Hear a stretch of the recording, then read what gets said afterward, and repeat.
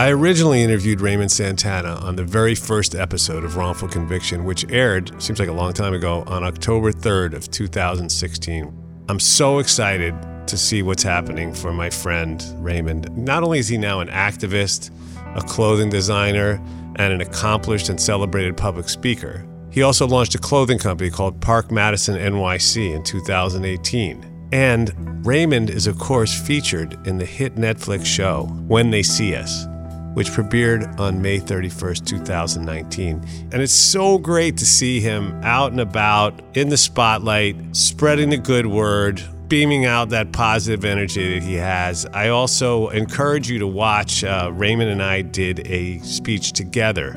If you Google my name and Nantucket Project, you'll see it right away. Raymond, you deserve all the success and more. And now please listen to the first episode, the premiere of Wrongful Conviction with Raymond Santana.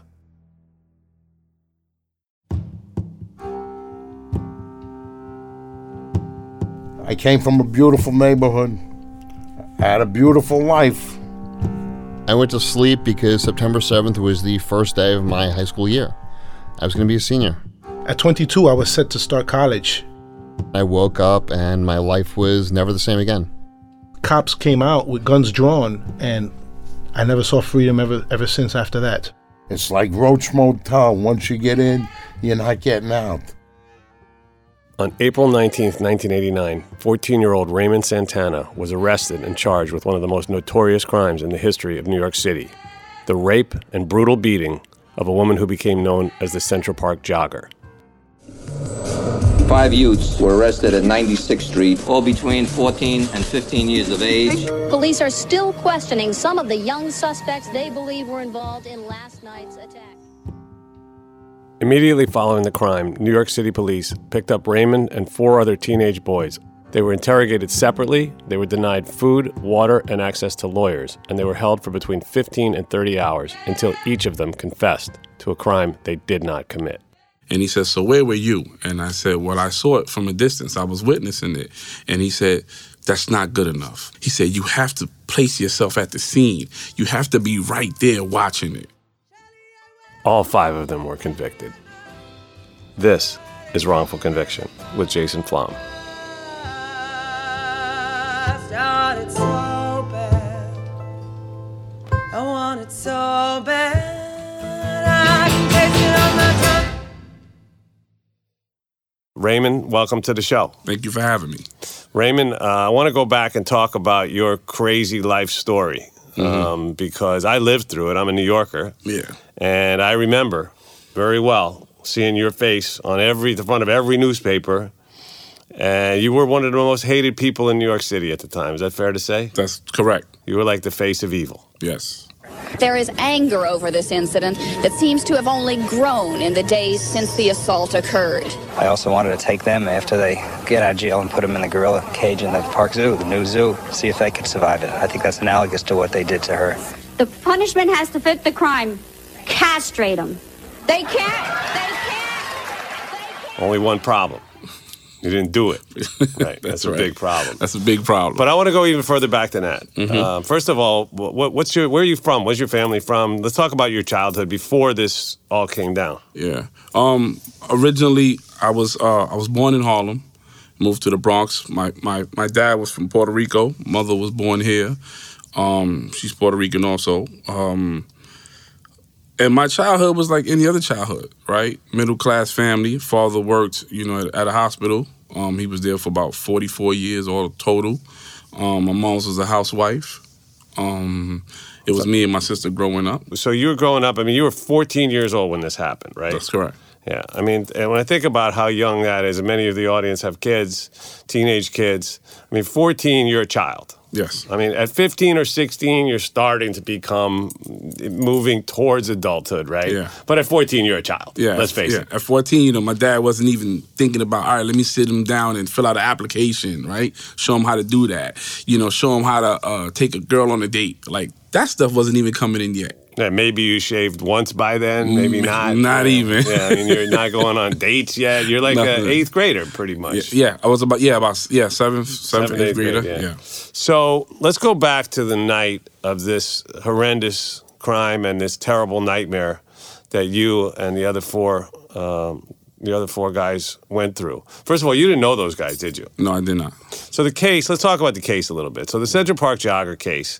The fact is, Central Park Jogger case, this was in the, I guess it was in the early 90s, right? Yeah, 1989. In 89, right? So the crime in New York City was out of control at that time. Yes. There was a lot of fear, a lot of panic, a lot of violence.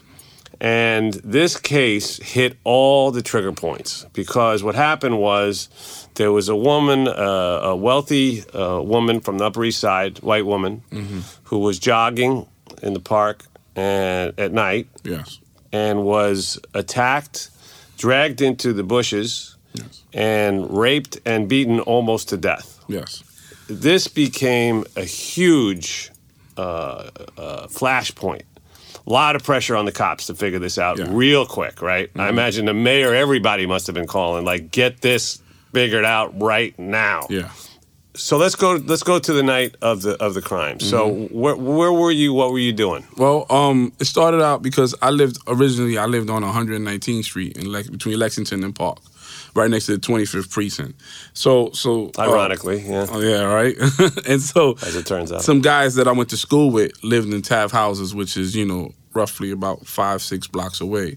And that night we planned to go to Schaumburg because there was a party there. That's another housing project? Yeah, that's where Yusuf and Kevin and Corey, they live over there. So I didn't know these guys. I didn't know these guys. But there was mutual friends within their group and there was mutual friends within my group.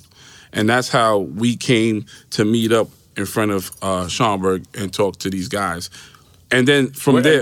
Now, just so people who are listening, I don't expect people to know this, but Central Park goes from 59th Street to 110th Street in New York, and it goes from 5th Avenue to Central Park West. Yes. This crime happened in the northern section of the park. Yeah, around 102nd Street. Right. So naturally, the cops are up there looking, and they're looking for, suspects in that area. Yeah.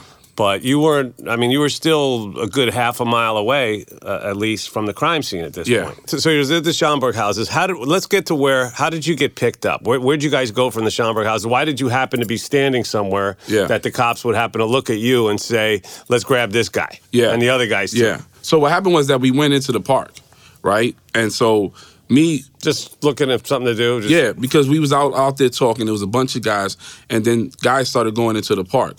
In that 110th Street area, right there on the corner, because that's the corner of the park. They live right across the street from it.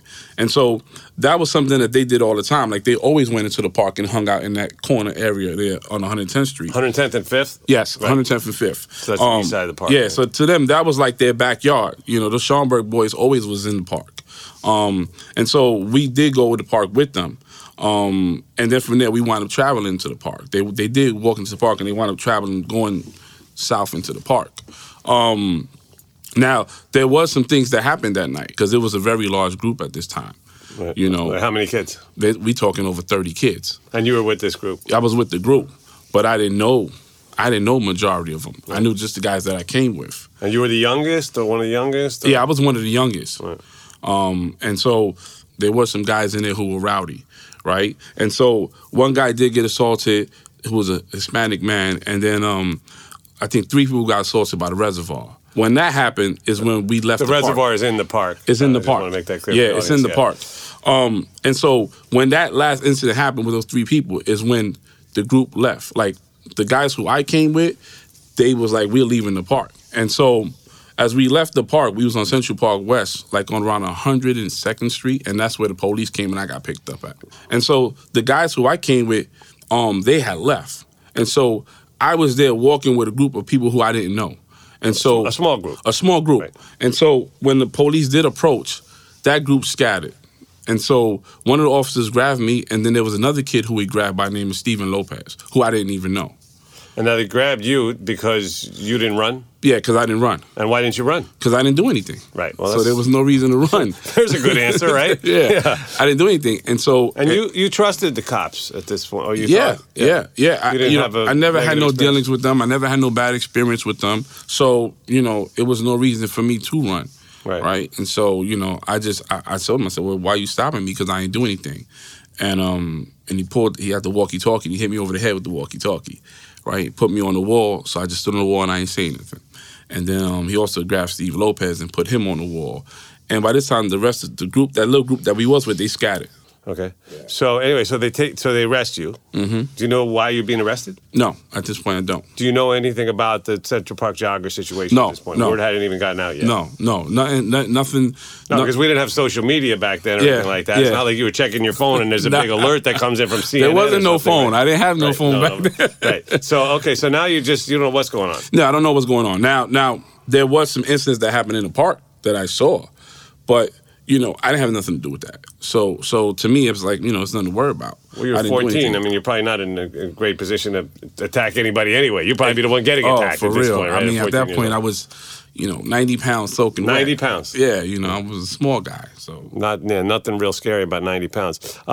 So they take you to the precinct in the park, right? Mm-hmm. So again, for our audience, the precinct is in Central Park. Yeah. There's a Central Park precinct. That's what it's called. So they take you to the precinct. Mm-hmm. And what happens next? And so I'm there with, because me and this Stephen Lopez, we got picked up at the same time.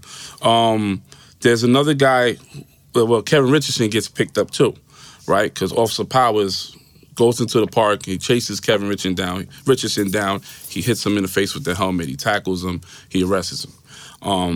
And so there's him, and then there's two other guys, Lamont McCall and a kid by the name of Clarence.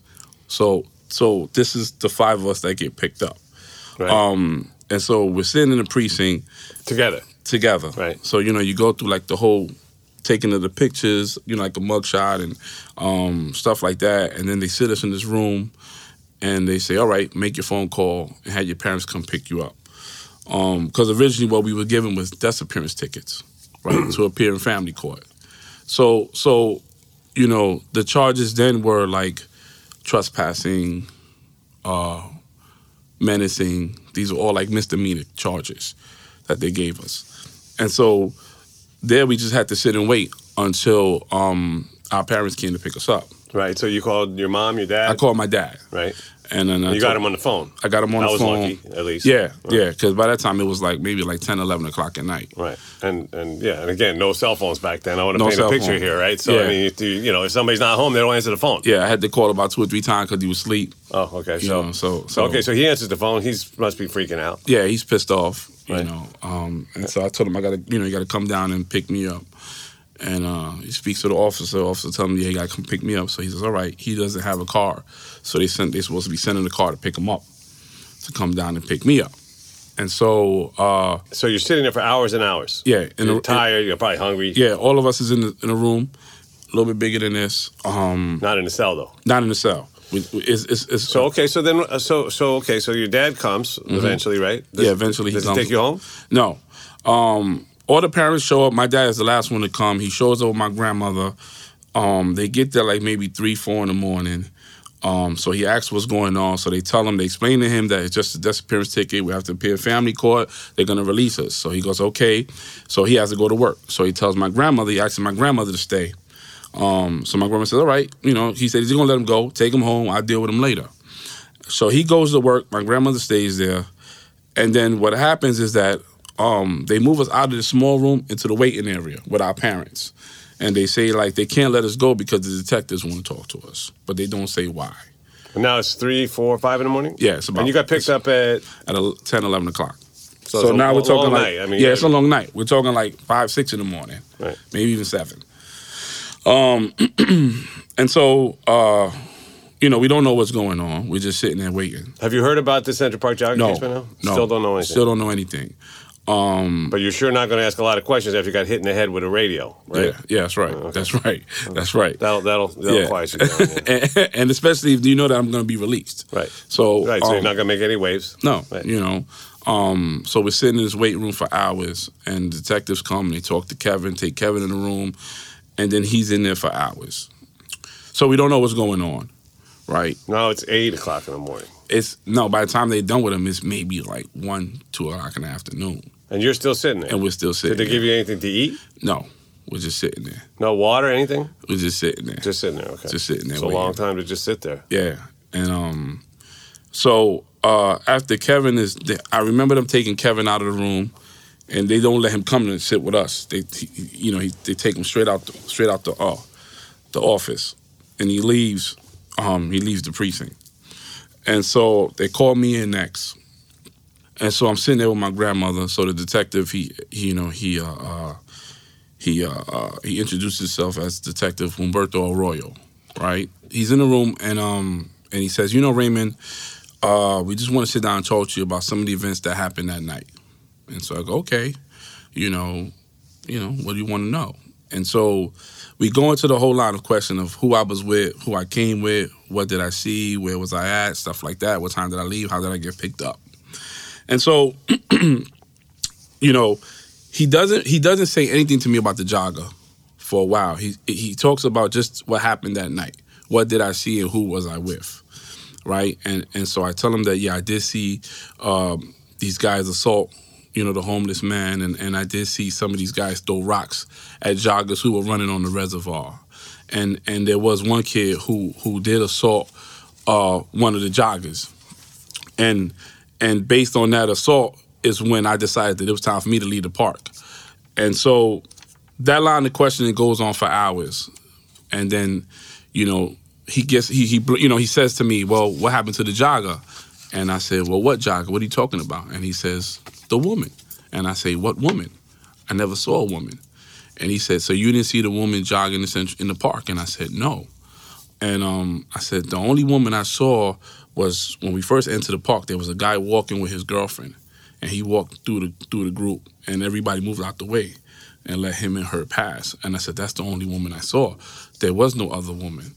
And so we went back and forth about that for a little bit, right? Because he kept trying to, asking me the same questions. You didn't see a woman jogger? A woman was raped. And I'm like, no, there was no woman raped that night. I didn't see anything like that. And he said, yeah, of course there was. And I'm like, no, there wasn't. And so from there, that's when the line of questioning starts to change. Now things get a little more scary. Still just the one detective and you in the room, and your grandmother. Yeah, and my grandmother. But your grandmother, she didn't speak good English. She didn't speak. She couldn't carry a conversation. She knew curse words, right? She could sit there and curse you out in English words, but she couldn't carry a conversation. That's kind of funny, by the way. Yeah, it is. It is, especially when she used to say it. It's interesting, right? I mean, your case was based on a false confession. Mm-hmm. People. I've been working on innocence issues for 20 years, and one of the things people always ask me about, how could anybody confess to a crime they didn't commit? Yeah. It seems crazy. Yeah. Why would somebody do that? You're basically fucking yourself. Yeah. Totally. Yeah. Right? And I understand it, but to the audience, I think a lot of people probably wondered the same thing. Why the hell would anybody do that? I mean, you really have to be nuts to do that, right? Definitely. But you're not nuts. No. You don't seem nuts at all. Far from it. So the very large percentage, well, first of all, the first 250 DNA exonerations, 40 of them involve false confessions. Yeah. So it's a very big number. And we know that of those, a very large percentage of those involve teenagers, because we know that there's a thing called coerced compliant confessions, right? Where you're basically being convinced that something good is going to happen for you if you say what the detective wants to hear, 100%, right? That you're going to get to go home, or you're going to get better treatment, or you're going to get something. And there's this thing called the Reed method, right? Which was developed in Chicago by this guy named Reed and working with a psychologist. I think he was a detective, where they basically talk you into, in a very sort of smooth way, they get you to tell a story that they want to hear. Yeah. Which may have no relation to the truth, but it makes their jobs easier. Exactly. And then there's a lot of gray areas outside of that, too, that lead to false confessions, including, force, threats, other things. Yeah. But so in your case, because it's, obviously that's what it came down to. And it's the most powerful thing to a jury, too. When you hear a false confession and you're in a jury, and we've seen many cases, where there was DNA that proved that the guy couldn't have been the guy that did it in the first place, presented to the jury, and the jury was like, No, I don't know. The guy said he did it. Yeah. So there must be some crazy other explanation because I'm not gonna look at the science. I'm not gonna believe science. Yeah. It's almost like that Chris Rock line, right? He says if you walk in, if your girlfriend walks in on you with another woman and catches you in the act, you go, who are you gonna believe, me or your lying eyes, right?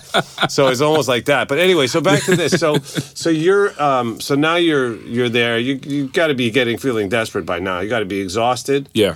Confused. Yes. Tired. Yes. Definitely lonely, tired. Definitely tired. And you're overmatched. Yeah. They've got the whole weight of the New York City Police Department behind them, right?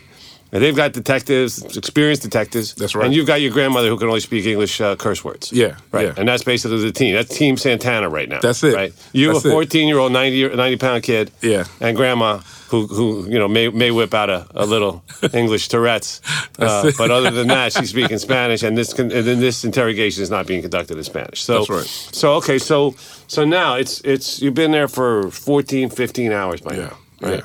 And now how does it turn? How does he get you into this? How do they convince you to confess to this crime? All right, so what happens is that the line of questioning starts to become a little more forceful, right? He starts to get frustrated. He starts to get upset at me. He says that I'm not telling him what it is that he wants to hear. He says that I'm holding stuff back. Even when my grandmother intervenes, he tells her in Spanish that I'm not telling him everything, that he feels like I'm hiding things. And so, you have to look at the dynamics of the situation and understand that I was a kid. I was 14. I never had no involvement with the law. These were seasoned veteran detectives who do this daily. And so... And he wants a confession. And he wants a confession. By now, this case is on the front page of the newspaper. Yeah. It's the number one thing in New York City. The press made you guilty. The whole New York City was convinced that these were the guys. You saw their pictures everywhere. Of course, they took the scariest pictures they could find of you guys, right, make you look like criminals. Yeah. And plastered those everywhere. Yeah. And so, you were public enemy number one at this point. At this point, yeah. And so he knew that even there was a pressure with them to get this confession. And so for me, what happened was that there's a knock at the door, right? So there comes a knock at the door, and this detective comes in who speaks Spanish, and he talks to my grandmother, and he says, "Listen, can you step outside?" Not Arroyo, another guy. Another guy. And he asks my grandmother, can she step outside? And he's talking to her in Spanish. He takes her out in the hallway, and he closes the door. And at that point, the line of questioning becomes a little more harsher, right? It becomes, stop lying to me. You're going to give me what I want. And in that same instance, as she goes out, another detective comes in. And so... The third one. Third guy, right? Real tall detective, slim guy. And he comes in and he's making small talk with Arroyo. And I'm just sitting in the chair. I don't know what's going to happen. And then he gives me this look. And he says, "What the fuck are you looking at?" Right? And there's a part of me that wants to say, "Who, me?" But I don't say shit. I just stay quiet. And then and then he makes like this step towards me, right? And I go, "Oh shit, this guy's about to kick my ass." Right? But at that moment, there's the knock, right? The door opens, my grandmother walks in, this detective walks out. And so my grandmother sits down, and I'm like, whew, I just got saved. Yeah. Right? And so, Arroyo starts from the top. Okay, who were you with? What did you do? What did you see? What's going on? And I give him the same story. During this line of question, it goes on for a couple of hours. And then comes another knock at the door. So now the same knock comes, the same detective comes in, talking Spanish, speaking Spanish to my grandmother. So he says, "Is this a scumbag who did it?" And Arroyo says, "Yeah, but he's not giving us what we want to hear." And so he pulls his chair really close up, and he sits down, and he starts to talk in my ear, and he talking real forcefully. And he's not really loud, but, I could feel the pressure on my ear from him talking. And he says, "You fucking did it. You did it. You're going to jail."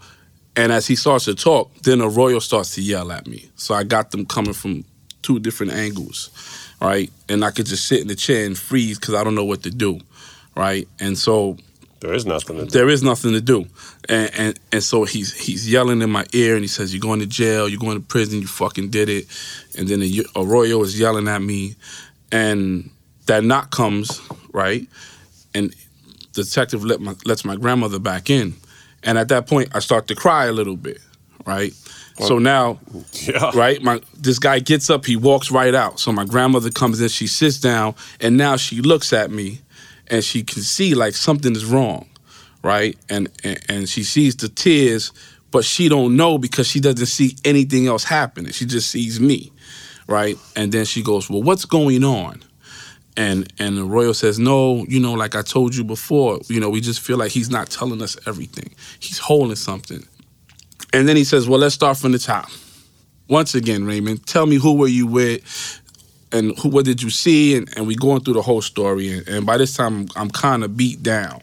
I mean, you haven't slept? I haven't slept. I haven't ate, nothing. And so I'm just sitting there and I'm talking to him. And then comes the knock one more time, right? The same detective comes in. He says, Miss Cologne, can you come out? And she gets up, right? She gets up and she walks out. And the door closes, he starts talking to me, and then he gets frustrated, right? Detective Royal gets frustrated. He starts cursing at me. You're going to fucking tell me what I want? I'm tired of this shit. And he bangs on the table, you know, really hard. And at this point, he lunges at me, right?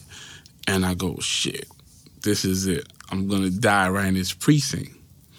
And so when he lunges at me, somebody stops him.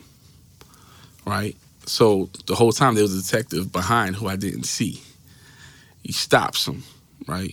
Says, what the fuck are you doing? Starts cursing. Oh, what the fuck is going on? You guys get the classic technique, good cop, bad cop. 14 years old, I don't know that, no, right? Everybody watches TV. I'm talking about who's listening now. Yeah, you don't know. You're scared shit is out of your mind. CSI, Law and Order. I don't know this stuff. And he kicks, you know, get out the room. Get out the room. Get the fuck. Royal gets up, leaves out. Guy closes the door, right? And at that moment, I'm like, whew, whoever this guy is, he just saved my life. Right, he's your friend. He's my friend. And, you know, and he closes the door. Now you have hope. Now I have hope. Now you have hope. Now I have a little hope. He says, hey, you know, Raymond, you don't know me. I'm Detective Hardigan, right? And I hear what's going on, and you know, it's a serious case, serious crime, and he goes into, like, he pitches it so well where he's like, you know, you a good kid, you know, I know you ain't do this, but these kids, they're in these other precincts, and they're saying you did it, and I don't want you to go to jail.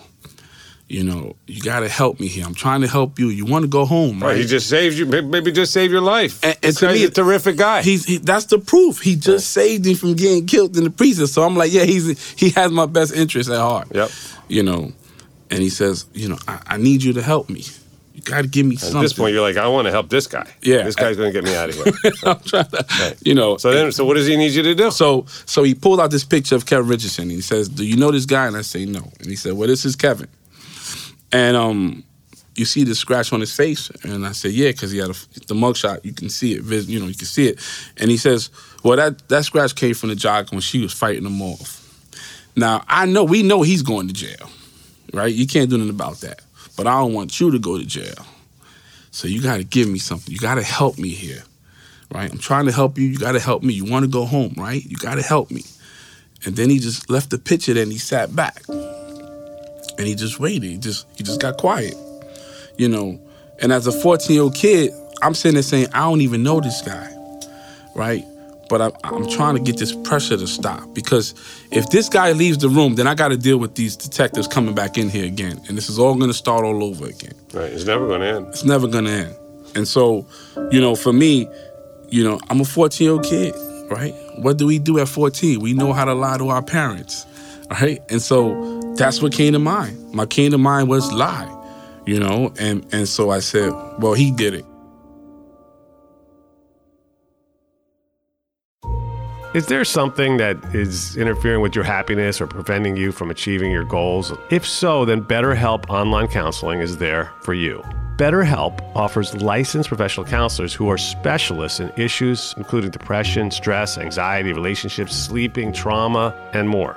Connect with your professional counselor in a safe and private online environment. And remember, anything you share is confidential.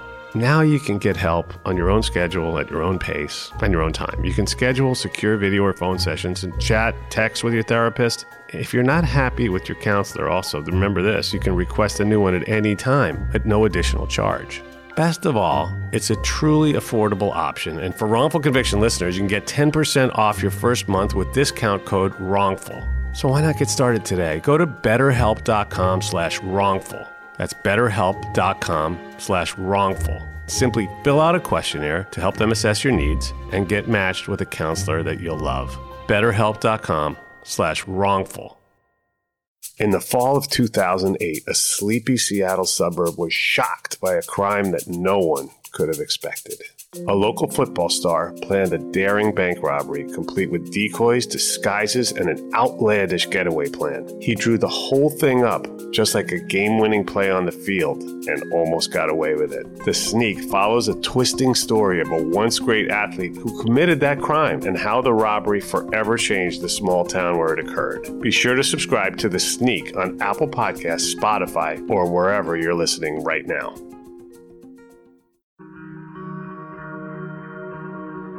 And so I said, well, he did it. And he said, he did what? And I said, well, he raped a woman. And he said, all right, what else did he do? What did you see him do? Here's a clip of Raymond's confession, which was used at trial. He was covering her mouth. Every time she was talking, he was smacking. He said, shut up. He kept smacking. And so I actually sat there and fabricated a story just involving Kevin Richardson. Right? Because in my mind, that's the only picture you gave me, so he's the rapist. Well, and you're going home. And I'm going home. And I'm lying, but so what? You figure that out later on. So what happened was that he said, okay, so what did you see him do? So I said, I saw Kevin struggling with this woman, and he took her down. And he said, did you see him rape her? And I said, yeah. And then he said, well, what about Antron McCray? And I go, well, I don't know who Antron McCray is. And he said, well, Ray, he was there.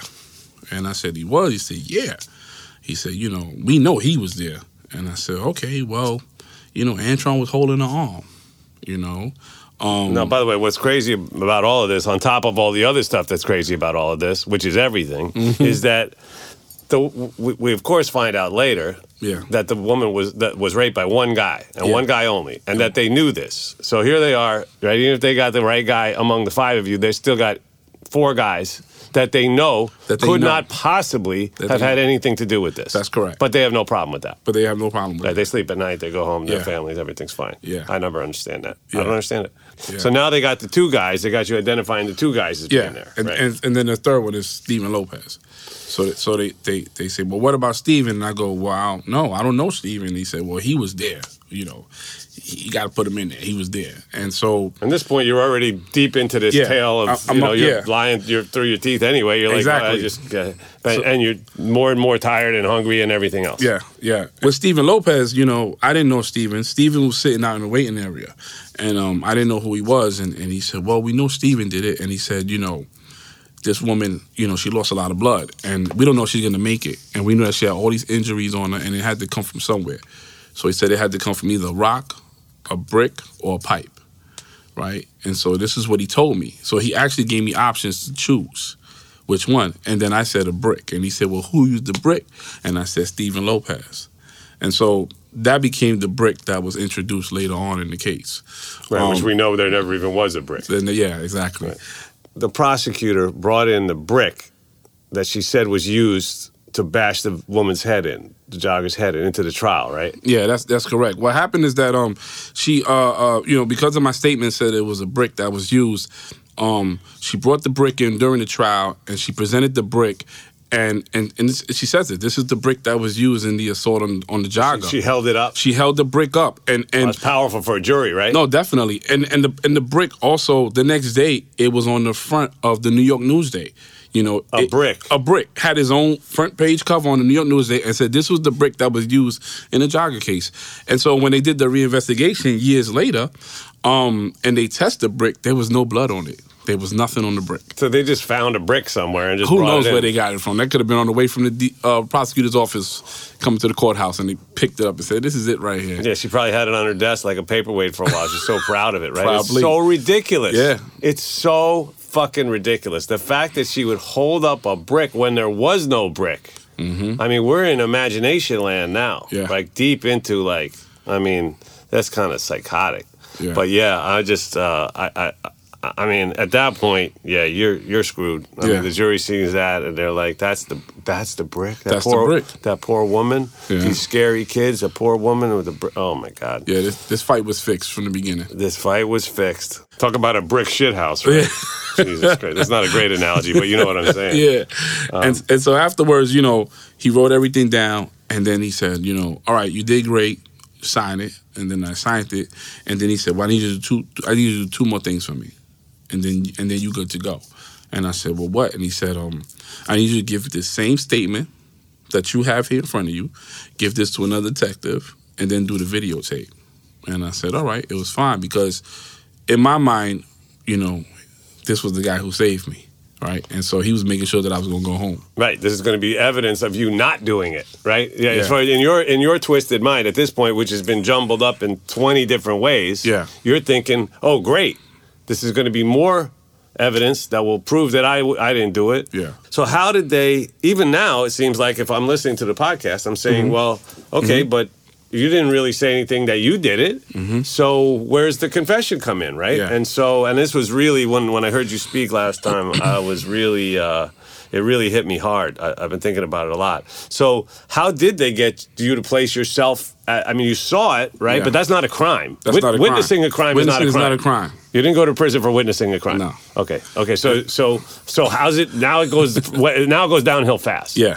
Right. Because so what happens? What happens is that, and even the way he did it, you know, he said, listen, he said, okay, so you saw Kevin rape the woman, you saw Stephen Lopez hit her with the brick, and you saw Antron McCray was holding her, right? And he said, so where were you? And I said, well, I saw it from a distance. I was witnessing it. And he said, that's not good enough. And I said, what do you mean it's not? He said, you know, you can't sit there and witness it from a distance because it's questionable. Right, it's nighttime. It's nighttime. How could you see Kevin, you know, having sex with this woman? He said, you have to place yourself at the scene. You have to be right there watching it, right? And I said, okay. And he said, that's the only way it's going to be believable. Did he offer you anything to eat or drink at this time? No. Even the nice guy didn't even do that. Even the nice guy didn't do that. Nice guy just came in and said, this is it right here.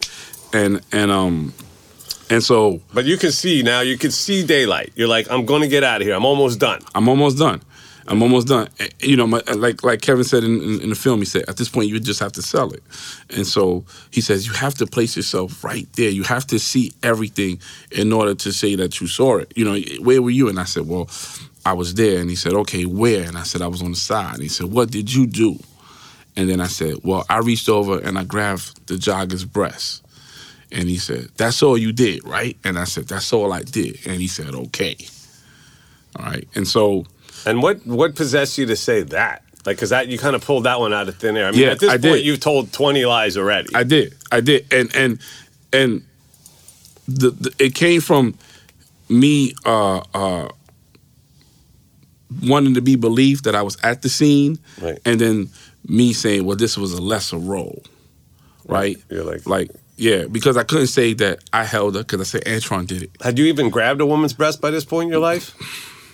Maybe once. Not a woman. A girl. I was 14. Yeah, a girl. Right. Okay. So you made this up, right? So just to add a little. Yeah, because I couldn't. You know, I already said Kevin raped her, and I already said Steve hit her with the brick, and I already said Antron held her. And you know, I think a lot of people don't realize that once you say that, you're just as guilty as everybody else. Now it's, you know, it's You're part of the group, even though you didn't you didn't implicate yourself in hitting her or raping her or strangling her or doing anything like that. Yeah. But now you're guilty as everybody else. But now I'm guilty as everybody else. Right, they got you now. Now they got me. Right, so now what happens? And so then he said, okay, you did good. You know, he tells me he wants me to go to another precinct. He wants me to tell the same story to this other detective. And then that's what I do. So they pick me up, they take me to another precinct, where I sit in an interrogation room with... Is there TV cameras now waiting for you and things like that? Yeah. Well, we come out, when we go to the precinct, there's cameras there. And he says, look, just walk right in, don't look at the cameras, just keep walking right in. But I still don't know what's going on. Yeah, because I'm trying to paint a picture for the audience. Like, if you didn't live in New York back then, you can't imagine that this was really one of the most notorious crimes in New York history. Mm-hmm. Definitely, And that's a lot of history there. Yeah. But it was, I mean, it crystallized, like I said, everybody's fears of these predators roaming in the park, these scary minority kids who were like super predators, they used to call that's them, where the term came from, Super predators, right? They are often the kinds of kids that are called super predators. No conscience, no empathy. We can talk about why they ended up that way, but first we have to bring them to heel. There is anger over this incident that seems to have only grown in the days since the assault occurred. For a city that has been simmering for years over the issue of race, this vicious crime with young black defendants and a white female victim brings the issue to the boiling point. And these kids should be made examples for the rest of the country that if you do a crime, you're going to get convicted. If you're guilty, you're either going to jail or you're going to hang. So at this point, every camera's out, everybody, but you still don't know. You still don't know. Still don't know. But so now you're like, okay, so you go through the cameras. So we go to another precinct, and I meet Detective Mike Sheehan, right? Mike Sheehan was part of Homicide North Detective Squad, went on years of being movies and be a reporter for several different news stations. And so I go in there, I meet him, and we go in the room, and he says, look, you know, you spoke to Hardigan already. And I said, yeah. He said, so you know what we're going to do here, right? And I said, yeah. He said, all right, well, just tell me the same thing you told Hardigan, and I'll write it down. And that's how I went. So, you know, but because I'm selling it, that first statement with Hardigan, maybe 2.5 pages, right? This statement turns into like 5. Right, because now you're embellishing the story. Yeah, because now he's pulling details and stuff, and he's asking me stuff, and I'm just making stuff up as we go along. Well, at this point, it's easy work for him. Yeah, he could have said he could have said that you kidnapped the Lindbergh baby, and I could have been like, yeah, that was me. Like, that happened the same night. Yeah, I did that. And the Manson murders. Yeah, I would have. So I was out there in California. Helter Skelter and all that stuff. That was you. He would have been like, yeah, can I go home now? Yeah, right. Yeah. And can I get a sandwich? At least something. You know, give me a sandwich while I'm telling you this story. Right. So you would have confessed to anything. I would have confessed to anything. Right. And at this point, he's got you. Now so let's just fast forward a little bit. Okay. Right. So now all of this is done. Yeah. Right. And you're taken away to jail. Yeah. To where? Spofford Detention Center. Right. And so and you have a sense it's dangerous. Definitely. And you're okay. So now, how long did it take to get to trial? It took us about a year, almost say about a year and a half. So you're in jail for a year and a half waiting for trial. Yeah. And were the other kids in the same jail with you? At this point, everybody started to get bailed out. So it was all of us that came in together, and we got split up. And then what happened was everybody. So Kevin got bailed out, Yusuf got bailed out, Stephen Lopez got bailed out, Antron McCrae got bailed out, and then I was the last one. And then Corey was on Rikers Island.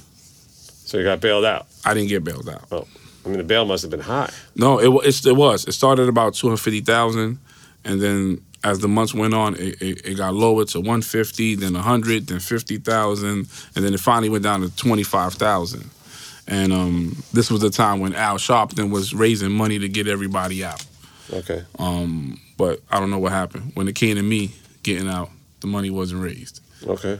So that's weird too. But so then you go to trial. So then I go to trial. Did you think you were going to be convicted? No, because at this point the DNA evidence is there. Nothing matches, right? You know, they took handprints, footprints, they took hair samples, they took blood samples, they took all of our clothes, and they sent it to the lab, and nothing matches, right? So you know, there's the hope. All right, there's no physical evidence to prove that we did anything, and so who's your lawyer? I had a lawyer by the name of Peter Rivera from the Bronx. He was originally handling my father's divorce paperwork, and then he became my lawyer. All right. So you got a divorce lawyer. I got a divorce lawyer. In a fight for your life. To fight for my life, and you know. Let's just think about that for a second. Divorce lawyers aren't even good at divorces. Exactly. You know what I mean? I don't know how many of you out there have been through that, but I have. I don't want to denigrate that, by the way. There are a lot of good divorce lawyers out there, too, so I don't mean to, you know, but the fact is that's crazy. Okay, but he was competent, you felt? Nah, when I look back at it, there was a lot of things that I felt that he could have did that he didn't do. He didn't fight enough. you know. And were you tried together or separately?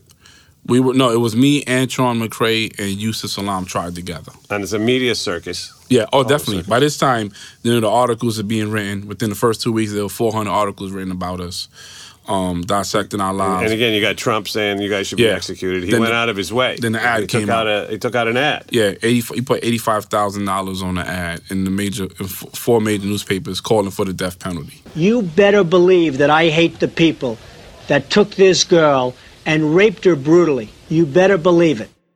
Because he's an expert on this stuff. Yeah. Right. Yeah. Okay. Yeah. So he would have executed all 5 of you guys. And by the way, I don't think he would have lost any sleep over it either. No, I believe. Even years later when we got exonerated and we went through the lawsuit, he said, it was the biggest heist in New York City history. Right. Because he knows.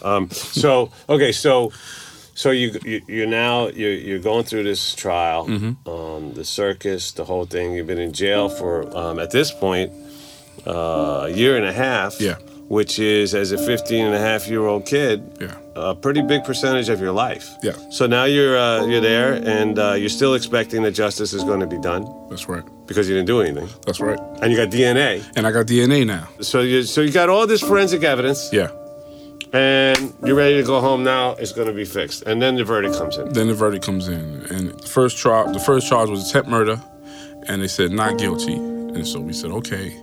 And then from there, the rest of the charges was all guilty.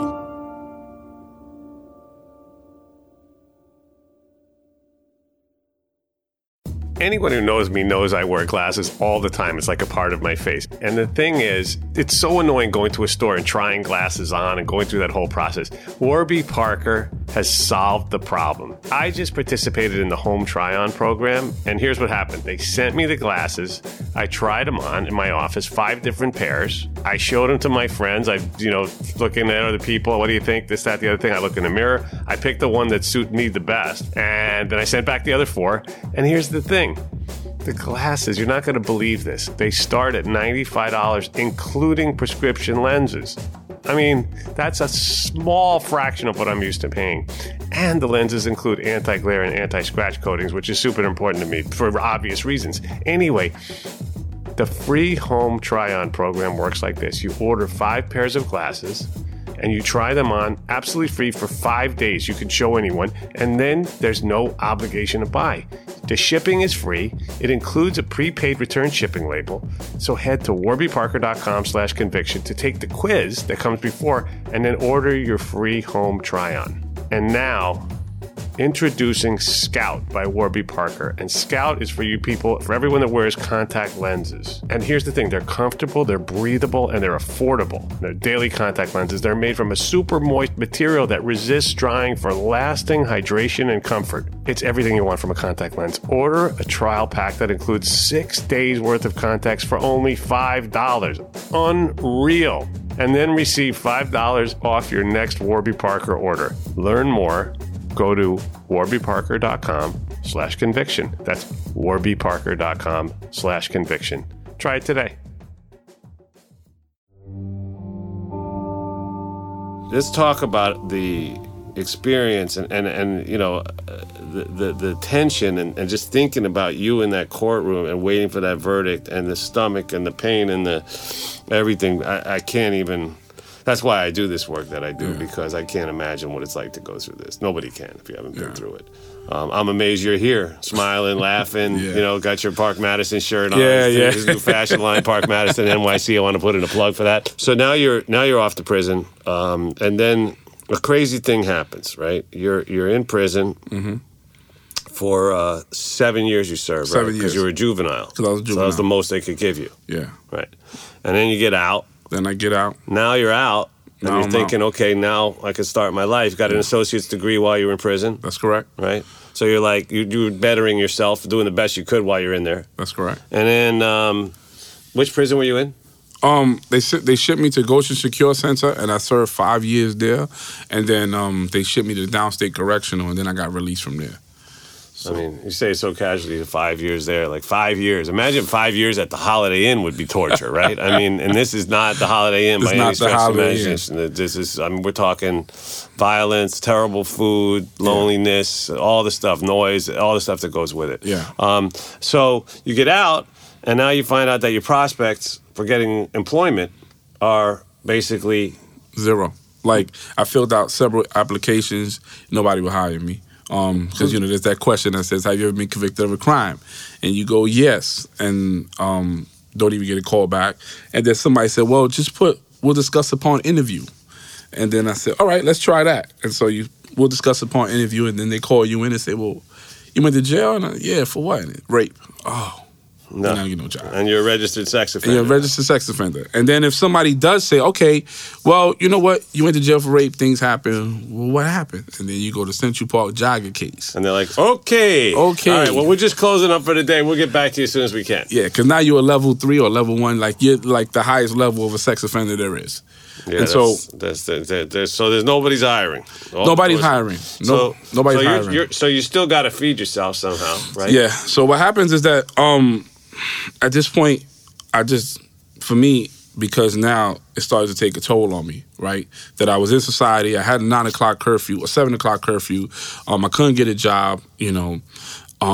These characteristics that I brought with me from prison were starting to surface now. The pent-up aggression, not wanting to be around a lot of people in the room, not wanting to be around kids, not wanting to be around a woman by myself, right? Because people start to look at that. Walking on eggshells on a daily basis. Yeah, all this anytime pressure. You see a cop, you got to be... Yeah. So you got a lot of PTSD type syndrome symptoms, and then so you got mixed up in drugs a little bit. Yeah. Right. So for me, what happened was that, you know, these guys on the corner, they're getting a lot of money. I can see it every day. They're sitting there, they're doing what they don't have to do it. And in my mind, they was like, well, you know what? I don't have to fill out an application for that. Right? I don't even have to go to a job interview. I could just come out there. Everybody else is doing it. Now, by the way, you have to understand, I believe that drugs should be legal and should be decriminalized and taxed and regulated. Mm-hmm. I've been working in that field for 24 years, even longer than this. So you're going to find me very sympathetic on this particular subject, you know. Yeah. But that being said, so you got arrested. Yeah. Oh, yeah. So I got arrested with, and I was charged with criminal possession with the intent to distribute. And so, you know, for me, you know, I had a high bail, right? I had a parole hold, and I knew I was guilty of this case. Yeah. So it wasn't about sitting there and fighting the system. It was just about give me something that I can handle. Because I knew I was guilty. Right, and now you're an adult, and now you've been through the system, and there's nothing they can show you that you haven't already seen. That's correct. Right, not as scary. Not as scary. Right. And so, you know, they gave me a 3.5 to 7 year sentence, and I said, all right, I'll gladly take that because I was guilty. And this is where it gets really interesting. Mm-hmm. So you're back in prison, this time for something you did do, and a crazy thing happens. Yeah. There's a guy named Matias Reyes. Who's serving a 33 and a 3rd to life year sentence for murder and several rapes, is sitting in a prison with Corey Wise. You know, Corey Wise, one of your co-defendants. One of my co-defendants, who's at this point he's in his 13th and a half year, right? 13 and a half years. Never been released. You know, no programs, no nothing. He's just been in prison, and he sees Corey in the yard walking around, and he approaches Corey, right? And he doesn't tell Corey that he's the person who committed the crime. But what he does is he engages in a conversation with Corey. Because back in 1989, they was on the same housing unit, right? And they had a fight over the TV. And so he comes to Corey and he says, hey, you remember me? Corey says, you know, looks at him, he says, we had a fight in 89 over the TV. And Corey says, yeah, I remember you. And from there, he starts to tell Corey how his faith in religion has changed and how he's trying to be better and do better things in life. And they engage in a dialogue. And based on that dialogue, he never told Corey he was the person who committed the Jogger case. He didn't do that. He just spoke to Corey, and the conversation made him feel a certain type of way that he felt he had to do something. And so that's where it started, where he actually went and he talked to the prison chaplain. And this was the first person that he told that, you know, somebody's in this prison for a crime that I know I did. And they've been here all this time, and they're innocent. And then that's how the ball starts to roll. This is the first time you've heard me shut up because I'm just sitting here trying to, like, process this, right? And this guy, like, he didn't just tell the story once. He told it over and over and over, even till it got to Albany, and they had to send an investigator. DA's office had to send somebody to go talk to him, and he told them the story. And so... And he was the sole perpetrator of this crime. He was the sole perpetrator. He was known as the East Side Slasher. All his crimes he committed by himself. All his victims had the same kind of injuries. And he had been under investigation prior to the Central Park Jogger case. That's correct. He committed a rape in Central Park 2 days before the rape on the jogger. And they had some information that they were looking at him as a suspect. He had a scar on his chin. The lady who he raped in Central Park 2 days before ID'd him as having a scar on the chin. So one of the detectives who was looking for him, they went to the hospital and they found out who was the last person that had stitches, and they found Matias Reyes. And so this information came to Linda Fairstein, who was the head of... I got the chills all over the place here. Go ahead, goosebumps. This information came to Linda Fairstein, who was the head of the sex crimes unit, around the same time that the DNA evidence from our case came back, because it was about 6 weeks. And it came around the same time that it came back that said that there was no match. And so she had the information on her desk, but she chose not to either talk to us again. She chose not to entertain an alternative theory or an alternative suspect. She just chose to go forward with this case. Yeah, what can you even say about that? I mean, it's like, I'm so angry about it, and I wasn't the one who got victimized here. And there's a lot of victims here, right? The woman who didn't get justice. That's correct. The society who wasn't protected from this guy who truly is evil. Yes. And then the 5 of you guys, and then your whole families. Yeah. Right? I mean, that's the thing. Like, I think people need to understand that when we lock up the wrong guy, by definition, we stop looking for the right guy. That's correct. That guy is then free to go out and commit more terrible acts against innocent people. Yeah, Reyes went on to commit a murder and I think 4 additional rapes. Right, so a murder and 4 rapes. That's the scorecard of if Fairstein would have done her job, which was right in front of her. Right in front of her. It wasn't tricky. Wasn't tricky. Right? It wasn't like, this one came with instructions, right? Yeah. And all she had to do was look at it and say, yes, I'm going to do my job, my sacred duty to protect the public and the citizens, of which you are one. That's right. And I'm going to investigate the obvious lead that is going to lead me to the right rapist, in this case, and almost killer. And she didn't do it because it was inconvenient in some way. Yeah. And she probably liked all the press she was getting, I'm guessing. Oh, definitely. And as a result, it's really, I can't imagine how those people must feel that were victims of Reyes, knowing that he could have been and should have been off the street, and they and their families never would have had to. I can't imagine if it was my daughter or my sister or my mother or somebody else who he victimized. Yeah. I don't know. I can't. The amount of anger is really it's hard to even put it into words. Yeah, there's a report that was done by the DA's office called a Nancy Ryan report. It's about 52 pages long, and it tells you on why we're innocent, all the evidence and the reinvestigation as to how we're innocent. Reyes went on to even solve unsolved crimes. Because they never bothered to look into these other, even though it was in a neat pattern. Like I said, this one came with instructions. Yeah. So now as we're nearing the end of this this show, so by some miracle he ends up in a prison with Corey. Yeah. And he has this moment of he has this awakening, and then he has this moment of feeling guilty, which is a bad word in this particular case. And then he spills the beans. He spills the beans. And now you're in prison, and you get the word. How does this happen? You get the word that you've been exonerated. Well, you know what happened was they bring me back down and they question me, right? They question me because it's not that simple for them to just let us go. To them, Reyes is the 6th man, right? To them, we knew each other. We was in co-host with each other, and so they have to try to find a connection. And so they give me all these photos to see if I know who he is, but I don't know who he is. So I never pick him out of a photo. And so it's a year-long investigation by the DA's office before they actually exonerate us. Wow.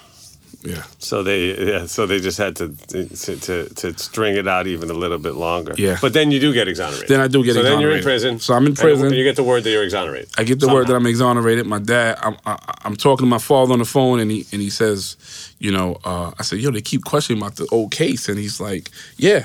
Because I got something to tell you. And I go, what? And he says, because he's been watching the news. And it's all over the news, and he sees it. And this time he's in touch with the lawyers. And he goes, they found the guy who did it. And I'm like, what? And he says, yeah, they found him. You're getting ready to come home. And I'm like, get the fuck out of here. Like, I was so institutionalized that I didn't even believe him. I hung up the phone on him.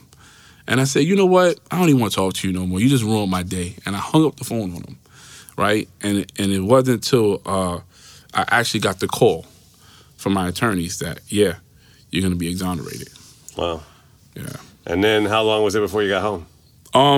We got exonerated December 5th, and then I was home. My lawyer said, I'll get you home before Christmas. And I was like, yeah, whatever. And he got me home December 22nd. And when you did finally get that news that you were exonerated, and when you actually believed it, what happened? Did you collapse? Did you start crying, laughing? Well, jumping. I cried when I found out about Reyes, and but I was still in disbelief, and it wasn't until I got released. They sent me to Queensboro, and then they released me from there. And then for the first time, I actually got to see the magnitude of the press, of how much cameras and lights, and because I never really been in that situation. That was the first time for me, so it was really overwhelming. Like, it was like, wow, Well, and now let's just talk for a minute about what life is like now. I know you're doing a lot of public speaking, raising awareness. Definitely. I know you. Everyone knows that there was a settlement, which you guys. I don't think you could ever pay enough for what you've been through, but you're good now, right? Yeah. And you got some money in the bank. Definitely. Right? So you got good style, right? you got your. You can't see it on the radio, but he's looking good, and you got a great smile, and so now you have a family. Yes, my daughter's 12 years old. I've been married now 2 years. Yeah. Nice. So I'm trying to put the pieces together back slowly but surely. Well, it sounds like you're doing a hell of a job. And I'm trying. I'll tell you something. Just being with you and hearing that story and knowing that you've come through this with an incredible spirit and with an incredible attitude, it's really an inspiration to so many people. I don't think you even know. And now I'm hoping that with this Wrongful Conviction podcast, we'll reach a lot more people. Definitely. Many of whom will have heard parts of your story or seen the movie again, the Central Park 5, incredible movie, if you get a chance to see it. And I'm hoping that, again, that this will help to make a difference in the lives of some other people. Definitely. And, I really just appreciate you coming in and sharing your story and your strength and hope and wisdom. And as a New Yorker, I want to apologize to you from all of us that you ever had to go through this. Having lived through it, I couldn't have known, it was so one-sided, depressed. I had no idea. And now to be sitting here with you now, it's kind of a thrill for me, to be honest. I'm like I said, I just really want to thank you for being here on the show. Pleasure. Thank you for having me. Don't forget to give us a fantastic review wherever you get your podcast. It really helps. And I'm a proud donor to the Innocence Project, and I really hope you'll join me in supporting this very important cause, and in so doing, helping to prevent future wrongful convictions. It's easy. Go to innocenceproject.org. That's innocenceproject.org to learn how to donate and get involved. I want to thank our amazing producers, engineers, and editors, Connor Hall and Kevin Wardis. The music in the show is by 3-time Oscar-nominated composer Jay Ralph. Be sure to follow us on Instagram at Wrongful Conviction, that's at Wrongful Conviction, and on Facebook at Wrongful Conviction Podcast. Wrongful Conviction with Jason Flom is a production of Lava for Good Podcast in association with Signal Company No1 and PRX.